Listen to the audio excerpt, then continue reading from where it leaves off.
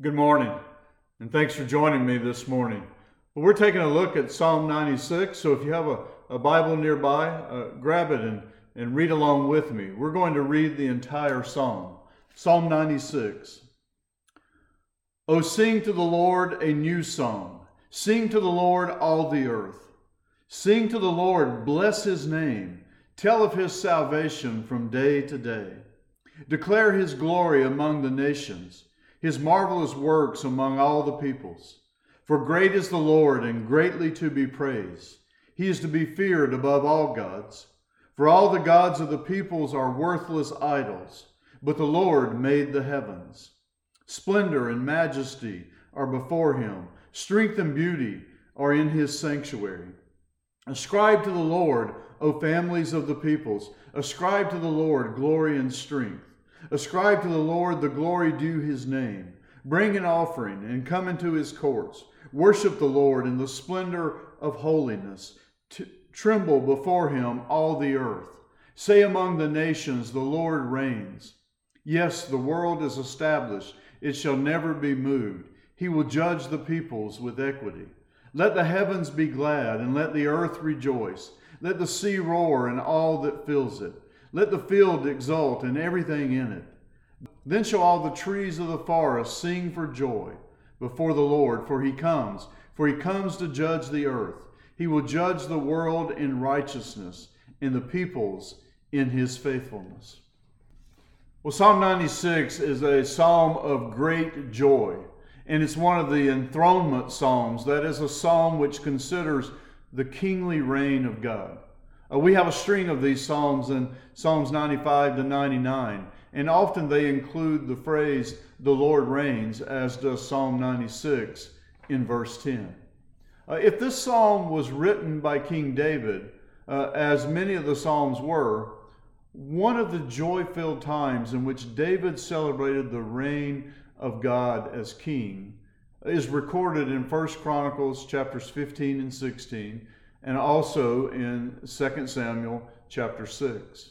Recorded there is the return of the Ark of the Covenant to Jerusalem from its temporary resting place in the house of Obed-Edom.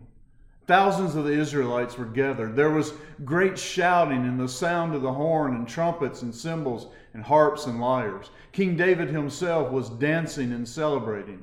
In 1 Chronicles 16, David composed a psalm for this glorious occasion. And a portion of that psalm in 1 Chronicles 16, verses 23 to 33, are repeated here in Psalm 96, verses 1 to 9. So I would certainly argue for David as the author of Psalm 96, in the setting as the return of the Ark of the Covenant to Jerusalem. But regardless, Psalm 96, as James Boyce writes, is a joyful hymn to the God of Israel as king, and an invitation to the nations of the world to join Israel in praising him. It is also, verses 10 to 13, prophecy of a future day when God will judge the entire world in righteousness. Commentator Derek Kidner suggests we consider the psalm in three sections. Verses 1 to 6, he titles The King's Glory. Verses 7 to 9, The King's Due. In verses 10 to 13, The King's Coming. So first, the King's glory. King David is so excited for King Jehovah's glory that 6 imperatives or commands occur in the opening 3 verses. 3 times we're commanded, sing to the Lord. And then there is one call each to bless his name, to tell of his salvation from day to day, to declare his glory among the nations. Verse 4, God is great and greatly to be praised. In other words, God is worthy of our praise. And he is to be feared, that is, revered and worshiped above all gods. Verse 5, the gods of the people are worthless idols, but the Lord made the heavens. And the word translated worthless idol is Elohim, which literally means a no thing, a non-entity, nothing. And in the Hebrew, there's a play on words going on here. For the word gods is Elohim. So the Hebrew text is saying the Elohim are Elohim. The worthless gods are nothing. Therefore, the Lord Jehovah reigns. He is king. In verses 7 to 9, the king is due his glory.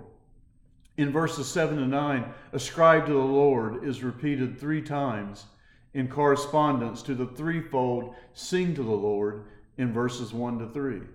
Ascribe means to give. These verses are a call to give God glory, to give him offerings, to give him worship.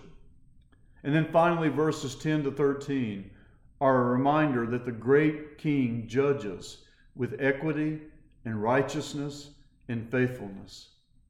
C.S. Lewis, in his reflections on the Psalms, tells us that in the ancient world, judges usually had to be bribed. And right judgment was very hard to come by, especially for the weak and the poor and the disadvantaged in any way. But God, on the other hand, judges rightly and faithfully. Ultimately, the conclusion of Psalm 96 is messianic. It points ahead to the return of Christ, when we will all be judged rightly for our sins. But here's the good news about that judgment.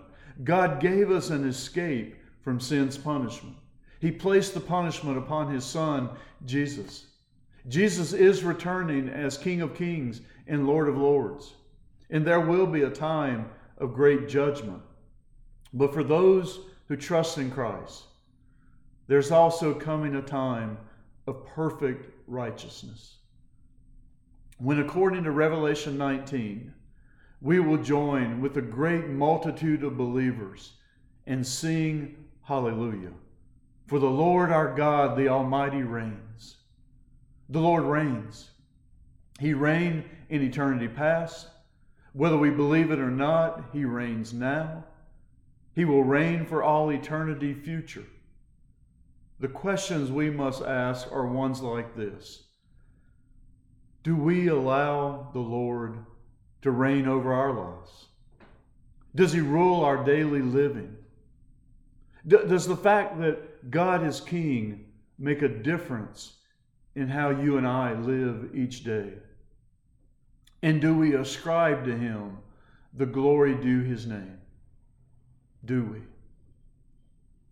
Well, let's pray together. O Lord, we praise you for being our Savior. But do we invite you to be our Lord? We're grateful for salvation. But are we willing to let you be King of each day? Forgive us when we seek to be our own Lord. Forgive us when we fail to submit to your will. Forgive us when we do not give you the glory due your name. We do praise you for salvation. We do praise you for the joy that is ours in knowing we will praise you and reign with you for all eternity. But we also submit to you. Come and reign over our lives. To you, Father, Son, and Holy Spirit, be all glory, honor, and praise. In Jesus' name, amen. Well, God bless you all. I hope you have a wonderful week. Goodbye.